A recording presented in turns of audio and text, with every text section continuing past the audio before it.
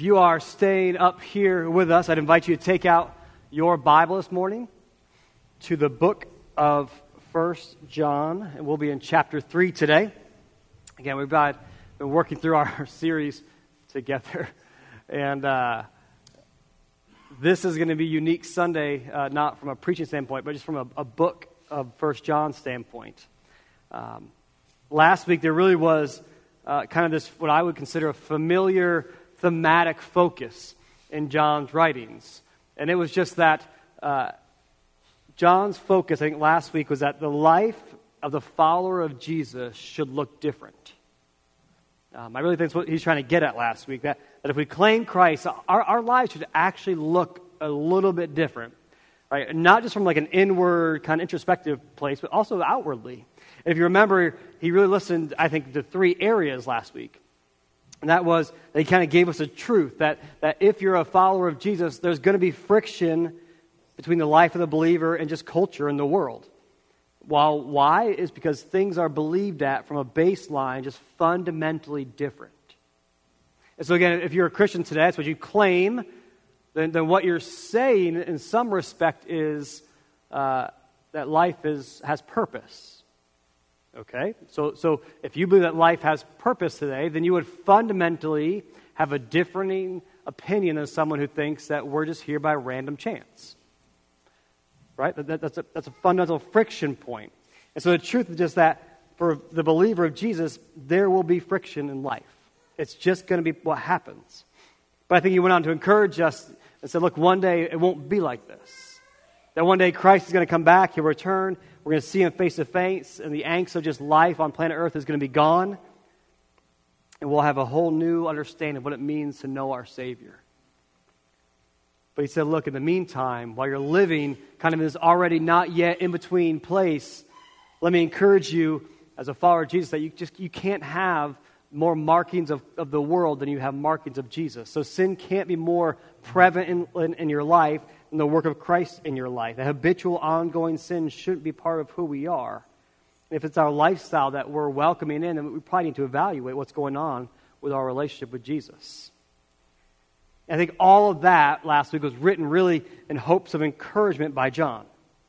That John really wanted to see the people of Christ remain in Christ, and not just for a moment, not just for a season, but for all of the days on earth, so that they would persevere in the faith, they would bear fruit, and have assurance of salvation. I think there are a couple ways that we as Christians really can be affirmed in our salvation, and not just hopeful. Perseverance of the faith and fruit of the faith are 2 ways that we can be affirmed that the Spirit has worked and is working within us. That was last week. At this point, John's writing begins a shift. All right, some have said that this is just a convenient divide of the first half of 1 John and the second half of 1 John. It kind of gives a near content balance, even just as far as verse and chapters go. But really what John does is he begins to shift this by now a thematic focus. And so you're going to hear the focus of bringing just this idea of love to the front of the conversation. And we'll work out the rest of 1 John, and you're going to kind of hear this thematic focus of love resounding through his words.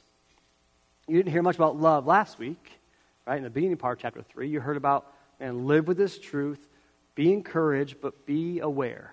And now we're going to shift. Like if all this is happening, look, love is going to be part of what we have in our lives. So with kind of that thought process and that context in mind, let's just read together 1 John 3, verses 11 to 18 this morning. This is God's word. And it says, "For this is the message that you have heard from the beginning, that we should love one another. We should not be like Cain, who was of the evil one and murdered his brother. And why did he murder him? Because his own deeds were evil and his brother's righteous. Do not be surprised, brothers, that the world hates you. We know that we have passed out of death into life because we love the brothers. Whoever does not love abides in death. Everyone who hates his brother is a murderer, and you know that no murderer has eternal life abiding in him. By this we know love, that he laid down his life for us, and we ought to lay down our lives for the brothers. But if anyone has the world's goods and sees his brother in need, yet closes his heart against him, how does God's love abide in him?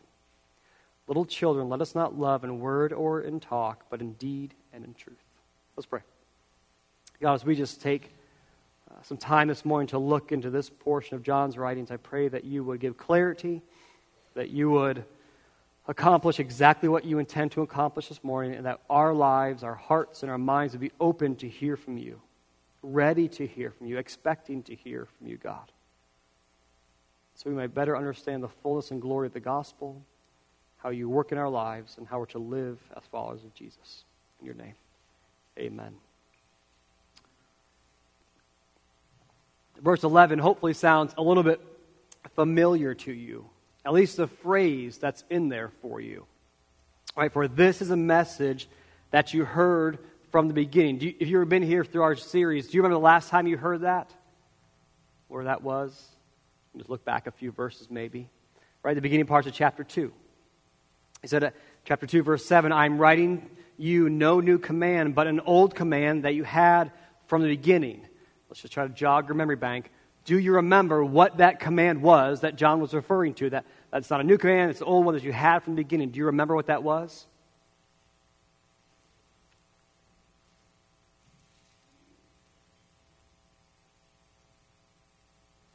We let the awkward ring just kind of hang in here for us. Okay, good. Love one another. There's a prior part to that. Okay, that's kind of the same thing. Love your neighbor as yourself. I'll give you a hint. Jesus said the whole law can be summarized in this. So love the Lord your God with all your heart, soul, mind, and strength. And love your neighbor as yourself. We kind of hear the same language that John uses again. For this is the message that you heard from the beginning, right? Love God and love others. And so if you just had to guess broadly what John might be referring to in the passage that we're going to talk about, what do you think it might be? Love. See, John has a fundamental starting point here, and it's one of love. And as I kind of walked through this, I kind of just thought through this over the week, I thought, well, this is certainly something that our world and our culture, at least outwardly, is very in favor of. Right? Our culture, I think, is completely in favor of love. Right? We hear it used in different things, right? Love wins was a phrase that was used just last year as kind of a slogan piece within our culture. There was Rob Bell, I don't know what you want to call him, a former church leader maybe, that kind of went off the rails, I think theologically. That was kind of his phrase he used too, was love wins. Like in the end, don't worry, God's going to ask grace to everybody and it's going to all be good.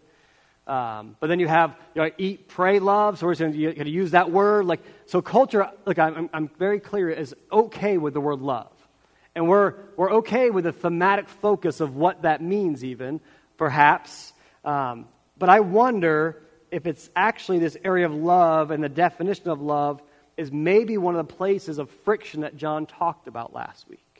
Remember John said, hey, don't be surprised that the world's not going to be a big fan of you. And I wonder if he kind of worked from that into love as to say, like, look, this idea of love might actually be more of a friction point than of kind of an all-inclusive point. Again, our culture is completely in favor of love. But could it be that Scripture and its call for love is not exactly what culture has defined love to be? So how would you finish this sentence? To love is to what? Blank. To love is to blank. I'm not giving a golden answer here, by the way. I'm just curious how you'd finish that sentence out. What do you think it is our culture has kind of adopted as a narrative of love? To be loving is to blank. What would you say? Something. How would you maybe finish that? Care for others. Okay. Sacrifice. Okay. Put the needs of somebody else before your own. Okay. What was that? Understanding. Okay. you guys are thinking smarter than I was. I went a different direction with this as I thought through it. I came up with things like to love is to accept. If I love, then I accept. Or I love and I support. Or to love is to completely agree even. Right? To love is to be all-encompassing. And we're going to wrap those up. Again, I'm trying to think through culture maybe and how we might define that. See, I think the reality is, if we're trying to figure out what love is, especially when John kind of talks about it here, the reality is it's going to be, I think, more helpful to seek out perhaps a biblical understanding of what love is than try to understand it within the culture. Because the culture is dynamic in its definition. And it's fascinating. It approaches the word love from all sorts of things. Right? Love, you can fall in it and also fall out of it. Right? Love, again, I think is broadly, we got to accept everything and all ideologies, all thought processes, all philosophies. And if you don't, then you're not very loving, actually. But I wonder if Scripture is really the better starting point. And then we filter everything else through that. And so 1 John 3 for me actually is a fantastic launching point to try to figure out what is this love that John's talking about. If you remember, verse 11 and 12 said this, "For this is a message excuse me, that you have heard from the beginning, that we should love one another. We should not be like Cain, who was of the evil one and murdered his brother. And why did he murder him? Because his own deeds were evil and his brothers were righteous." That's a fascinating place to me to start out. See, we know that this idea of love is directed towards God and towards others, right? That was that old command, new command idea that he gave. Love God and love others. And now we get this contrast that John gives us here of Cain. Cain versus Abel, specifically. Right? Who was Cain and Abel? They were sons of Adam and Eve. And the story of them is actually fairly minimal in the book of Genesis. We'll look at really 5 verses and then kind of a concluding verse. So Genesis chapter 4, this is just who Cain and Abel were. Verses 1 through 5 says this, "Now Adam knew Eve his wife, and she conceived and bore Cain, saying, I have gotten a man with the help of the Lord. And again she bore another, Abel. Now Abel was a keeper of sheep, and Cain a worker of the ground. In the course of time, Cain brought to the Lord an offering of the fruit of the ground, and Abel also brought to the Lord of his flock and their fat portions. And the Lord had regard for Abel and his offering, but for Cain and his offering he had no regard. So Cain was very angry, and his face fell." And then if you jump to verse 8, "Cain spoke to Abel's brother, and when they were in the field, Cain rose up against his brother Abel and killed him." This is so fascinating that John would go to this. We arrive here at a point where this is the example given to us of who we shouldn't be like. Right? John said, John chapter 3, verse 12, "We should not be like Cain. Cain, who in anger murdered his brother," is used as the example that John gives us of who we shouldn't be like. It is interesting that John didn't go to anybody else of Old Testament, right, figures. There's no Abraham, no David. Right? David was not always loving. Jonah, not always very loving. Job wrestled with God's love, but he goes to none of those. He goes to Cain, what I would consider the initiator of violence towards other human beings, the culprit of the first murder that we have here in the Scriptures. All this done as God still is seemingly making his known presence around humanity. So why would John do that? What's John's hope in all of this, in using Cain and the encouragement to not be like him? That we would, I think, his point is this, that we would evaluate the condition of Cain. That we would look at Cain and look at the whole interaction between Cain and the Lord and Abel and evaluate not just Cain's actions, but what was it that led to Cain's actions. Ultimately, that we would consider the condition of Cain's heart. See, Cain's actions towards his brother, right, of taking a life, were birthed out of what? They were birthed out of bitterness.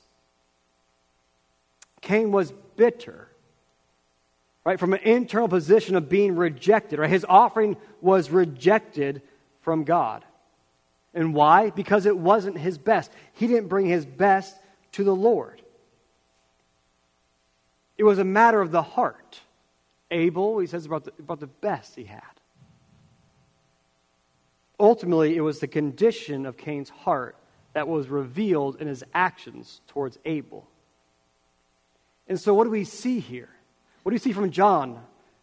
That God does not call for heartless and headless actions. When we think about love, and certainly the latter part of this portion we're looking at today gets to the tangible things. But I think right out of the gate, God does not call his people to headless and heartless actions. God does not look for you to simply be blind followers. God does not desire people to simply go through the motions and give the appearance of a life trusting him. That's what Cain did. Cain went through all the motions of apparently acknowledging who God was, having reverence towards him. He brought a sacrifice towards him. But it wasn't connected with his heart and his head. See, I think God desires us to evaluate our lives in comparison to Cain's. He desires all of us, right? He desires our head, our heart, our soul, all of our strength. God desires his people to give all this to him. And if we're honest, I think, if we were so bold to say this, that's extremely hard at times. It's extremely hard sometimes to give Jesus our heart and our soul and our mind and our strength. I think it's sometimes easy to give him our soul, that eternal peace. We can give that to him. We can trust that to him and trust that he would take and work it all together as he see fit. But when God says, look, I don't want just your soul. I want your strength, and I want your heart. I want all these things. It's all encompassing. And that can be extremely difficult. See, I think at times we find ourselves really easily caught up between two places. We find ourselves caught up between heaven and earth.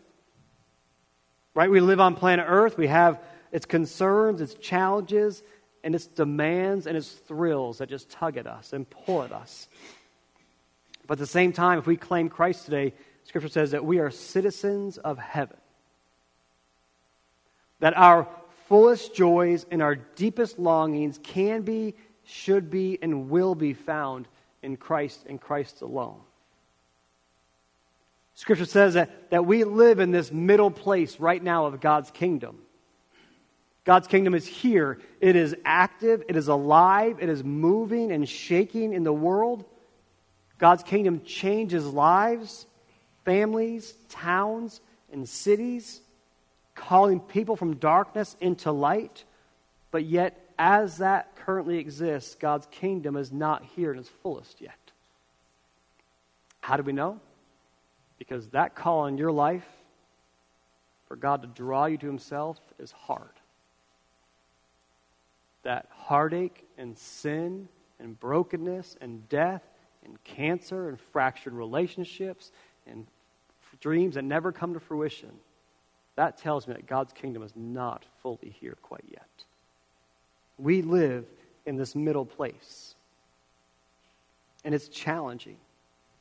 And the drawing for your heart and my heart is rampant. See, the basic understanding of this passage, we need to understand that this is a call from John to remember that we were bought at a price. That the fundamental piece, when we begin to understand love, what love is, and how it works out into our lives, we have to go back to the gospel. That you and I were bought at a price. And this price was the life, death, and resurrection of Jesus.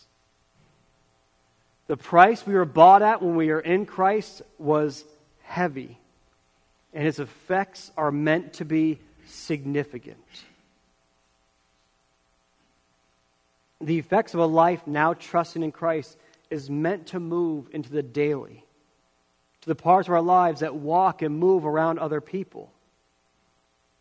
And the application of the gospel was never meant to be left at just like a head or a soul level. It was meant to be worked out the surface of who we are. The gospel, the love of Christ, is meant to be worked out as we live and move and breathe around people.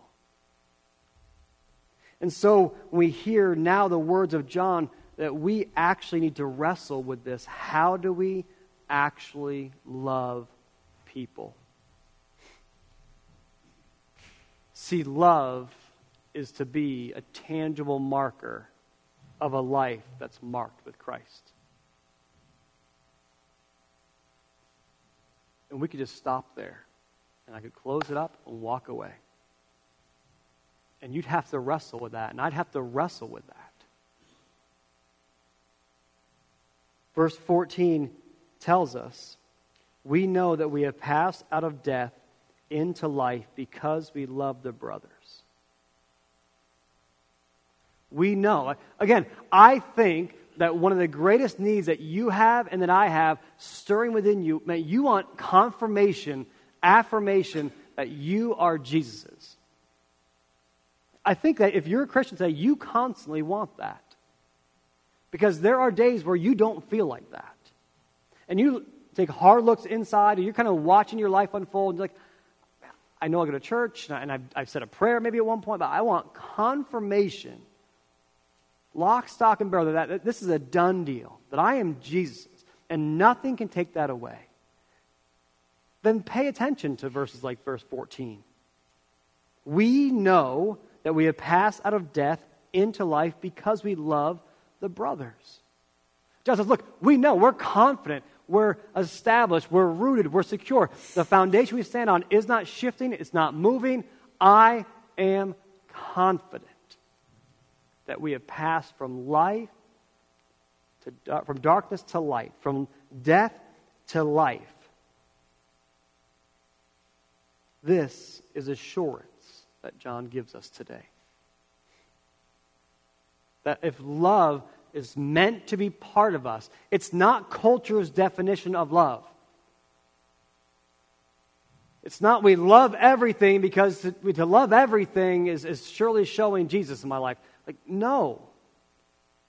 I read an article this morning that was based on Europe, and it's Europe's attempt to try to put age restriction, verification on pornography on the internet.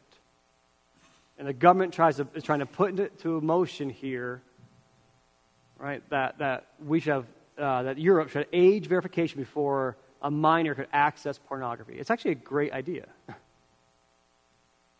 And yet, there's massive pushback. And again, this is Europe too, right? But we're not far behind Europe, just so you know. Okay, there's massive pushback because that's taking away, right, freedoms. There's potential for privacy to be revealed. If I have to put in, right, someone has to put in who they are and verify their age before they can access pornography. What if somebody somehow hacks and get a list of all these people who are looking at pornography online? This didn't happen that long ago, right? There was that internet dating site that was basically just harboring mass places for affairs to take place. Ashley Madison. That got hacked, and all of a sudden this list was just published out of people in extramarital relationships. And the pushback to me is fascinating. Because one could make the case, well, look, to do that is so unloving. Like, you're going to potentially have marriages get ruined if families find out that mom or dad are just habitually sucked in and addicted to pornography. And that was the whole perspective of this article, was that we need to be very careful for what could be undone in someone's life. As if to say, to hold somebody accountable for their choices and their actions, that's unloving. It was mind-blowing to me. It was chaotic to me. Like the world wants to take a stance that someone shouldn't actually be held accountable for their actions. And that anonymity should be the greatest thing that they could have. I would be a very unloving parent if I did not hold my children accountable for their actions. Chuck a rock through a car going by. Hey, don't worry about it. No big deal. It'll be fine. Like, I would be called a bad parent. Like DHS would be, can I talk to you, Mr. Hasty? So if we're looking for culture to define what love is, we need to caution ourselves. So to kind of bridle ourselves here against that. But when Scripture says, look, this is what it means to love. This is what it actually means when Jesus says, look, love your neighbor as yourself. And we should listen. We should listen with both ears perked up. Because love is a tangible marker of a life marked by the gospel.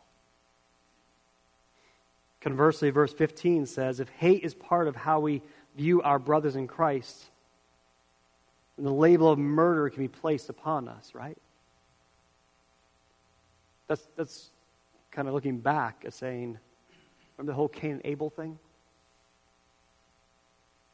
That label was condemning. Like Cain had immediate consequences for his murder actions towards his brother Abel. We should perk up. Everyone who hates his brother is a murderer, and you know that no murderer has eternal life abiding in him. I mean, out of the depths of who you are, that action came out of Cain's depths and was then pressed forward onto Abel. Out of who you are, honestly, will bubble out eventually. Right? And I think John's obviously, connecting here with Jesus' words of Matthew 5. He says, you have heard that it was said of those of old, you shall not murder.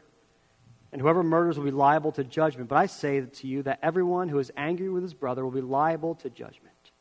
Whoever insults his brother will be liable to the council. Whoever says you fool will be liable to the hell of fire. I like how the Message puts it. Listen to this one. Same passage, but the Message paraphrase here. You're familiar with the command to the ancients, do not murder. I'm telling you that anyone who is so much as angry with a brother or sister is guilty of murder. Carelessly call a brother idiot, and you just might find yourself hauled into court. Thoughtlessly yell stupid at a sister, and you're on the brink of hellfire. The simple moral fact is that words kill. Man, I like that. Because that resonates. That kind of drives home for me. That out of who I am, words will come out. And that really is revealing what's going on inside. Before we're able to run to a place of just self-affirmation, saying we've never murdered anyone, we've never gone that drastic. The words of Jesus remind us that anger and hate of a fellow believer are dangerous because they stem from the heart. And the heart has a way of manifesting itself into its actions. Again, Cain, our example in that. So before we run to just another justifiable existence of thoughts or opinions of each other that lead towards negative actions, we actually need to check our hearts on this one. Before we thoughtlessly yell stupid at a sister, a reminder, you might be on the brink of hellfire. This is the point of John's words here. The gospel does not allow us to be arrogant, but calls us to patience. Look, within the family of Jesus, we can have places of disagreement, but disagreement should not lead to resentment. But rather, disagreement, I think, is an opportunity for both conversation and the evaluation of one's own convictions. Jesus knows that we struggle, that we will struggle, and that we will continue to struggle. There will be some who will try to convince you, as John mentioned earlier, that the gospel is false, the hope of eternity is foolish, and that even hope in Jesus today is like wishing on a shooting star. But I believe that John, in this passage, is trying to call you not only to check your heart, but to look at your lives and look and seek out moments of confirmation that the gospel has indeed changed you. The gospel has taken root in your life. That's a good thing. It's a good thing to search yourself for. It's a good thing to look back on the history of your days and years and say, man, where has Jesus worked in me? To see that fruit. And look, if you're in Christ, it's there. It will be. It may not be monumental, But by God's grace, there will be moments of hopefully freedom from bondage of things. There will be breaking from sin's hold in your life. There will be a greater kindling of love for, yes, people within the family of God and those outside the family of God. A love for them that's genuine because we're made in God's image. A love for them that's accepting of them, not based on their lifestyle or appearance, but they're made in God's image, so we love them and we accept them. We don't have to affirm what they're living, but we accept them into our lives so that we can love them with the love of Jesus we have, so that the gospel can go forward. I think too often we get polarized. Say, man, that's so different from me. I can't possibly relate to that person. That's a pretty bold statement to make. It's a pretty unloving statement to make. There's nothing on planet Earth that you could agree on or come to some sort of common ground of conversation on. Really? Nothing? So we kind of put those blinders and those walls up. That's not what John's trying to get at today. How has the gospel taken root? How has it changed you? Love should be one of those primary things. In fact, he gives you here in verses 17 and 18 a tangible marker of that. Verse 17 and 18 says this, "But if anyone has the world's goods and sees his brother in need, yet closes his heart against him, how does God's love abide in him? Little children, let us not love in word or talk, but in deed and in truth." See, there is an outward work of the gospel in our lives. Simply, like we say in our house, see a need, meet a need. And that's a lot of times, honestly, it's like 90% internal. Meaning 90% of the time, that philosophy of see a need and meet the need is internal of our home, our walls. Because we are in a phase of life where the constant phrases that are used of, well, I didn't put it there. Well, I didn't make the mess. And we're just saying, look, just see the need, meet the need. Because we believe if we could drive that now at kind of the fundamental levels, start going bigger and outside of our house, and that same philosophy hopefully kind of permeates up to the surface.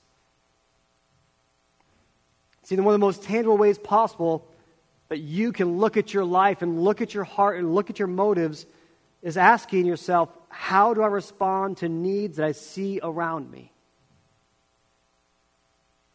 How do I respond? Yes, I think John contextually is talking within the church family right here.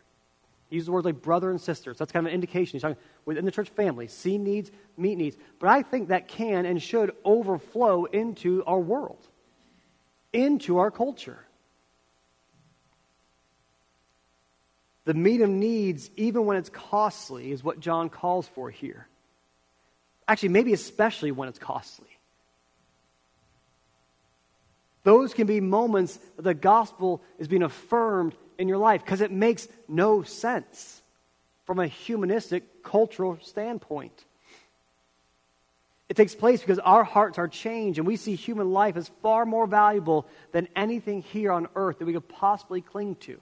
Like we see the soul as eternal. Your car is not, my home is not, my TV is not, my dog, I don't know about that one, right? But we see things as being temporal. I mean, he says it so practically. If anyone has the world's goods and sees his brother in need, yet closes his heart against him, how in the world does God's love abide in him? How is that? Like he's saying, how can you justify God's love within you, but you won't even meet a need of somebody else?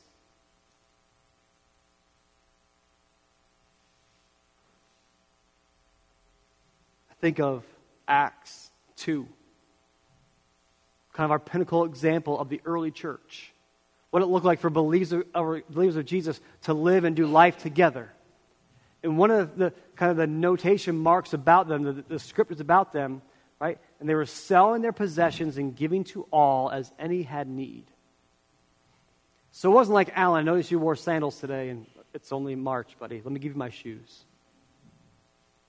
It wasn't like that simplistic even for the first church here.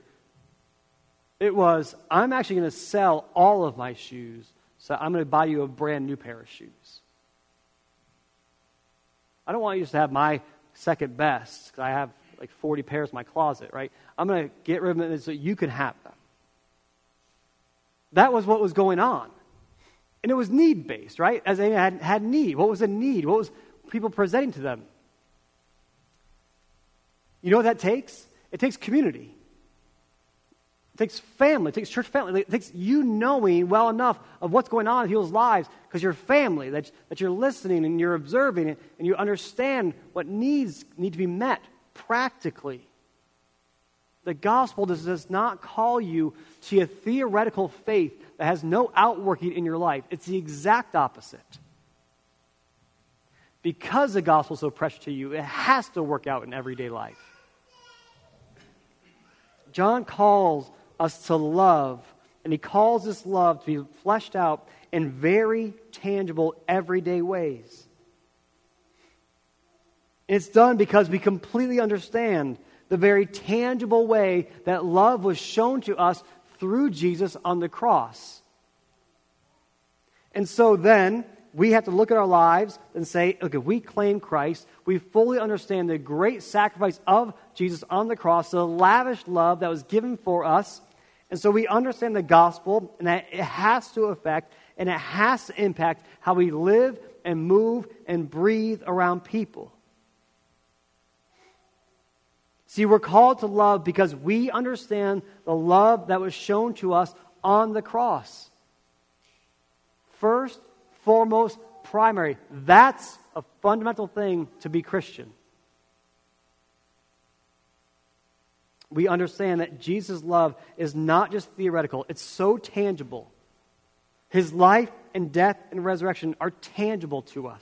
The shedding of blood so that we can be forgiven and restored to our Creator is tangible expression of love, and it speaks volumes to us. And this is exactly what God is calling us to do. To love in tangible ways. Listen, practically speaking, application speaking, I think we just move to listening well. We would move to meeting more needs. Sometimes it might be large. Meeting large needs, being willing to help in humongous ways.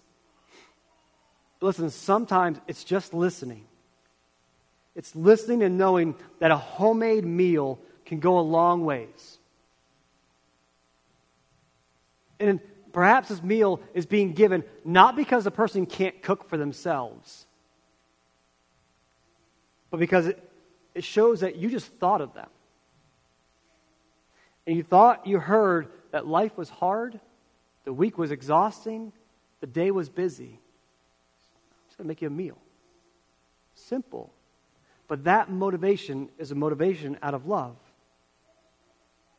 It's not saying, look, you can't cook good things. Let me make you something real quick. No, saying, look, I just want to be a blessing to you. And if you had dinner already in the oven, just save this one. No big deal. Sometimes it is listening to the financial stress and being able to help alleviate that for individuals. Maybe, church, it's that we change from saying to ourselves, you get what you deserve. And we start to think of our own lives as being shown the grace that God gave us, even though we deserve far worse in His wrath. All of this stems from the heart.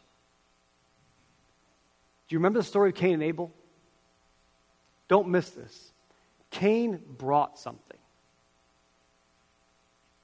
So Abel brought his best. Cain didn't show up and say, "Oh man, this is awkward. I didn't bring anything, God." No, Cain brought something. The issue is not his actions. The issue is not his outward doing. The issue was not his lack of doing something that brought condemnation onto him. The issue was his heart. Cain's heart was not moved or convinced of the importance of God in his life. It was not moved or convinced of the importance of God in his life. He was not convinced that it was a tangible way to show the importance that God has. Look, church, love is a very tangible way to show the importance that Christ has in our lives today. The call for us today is very clear, in my opinion, from 1 John 3. That we are to love in deed and in truth. That is to be a marker of who we are, individually and collectively. We're to be known for our love, lavish love. That is not all accepting, it's not all approving. It's a love that's radical. A love that sees people made in God's image, that sees the beauty of the cross of Jesus that we're going to celebrate in just a few weeks in Easter season. And that we understand, man, that was huge love poured out for us. How can we help but love others? This is what John calls us to. He says, look, love will actually be a marker that you've been redeemed. That's huge. So it's not how do we do it the least amount, I don't think. It's how do we show this love to our fellow brother and sister and to our world. Affirmation. How has God changed you? How has he worked in you? How is he calling you even right now to tangibly love other people? And then as he does that, don't get all downtrodden on yourself, like, oh, I wish I would have done it 10 months ago. You didn't. You don't own a time machine. You can't go back and undo it. Stop. Praise the Lord, he's stirring in you now. Praise the Lord, he's actually stirring in you, maybe even right now, of a tangible way to show love and grace and mercy and compassion to somebody else. That's the evidence that the Spirit's work in your life. That should excite you. Because God's not done with you yet. Let's pray. Jesus, just help us to know how to best work this out into our lives. Help us to know how to best understand the gospel and your lavish love shown to us on the cross, and then how we can't help but show that love to other people. Help us know how to tangibly do that, practically do that, not just theoretically. Help us to get out of our laziness or to get out of our funk or whatever we're in. We would actually live out in obedience to John's words here today. Lord, please help us.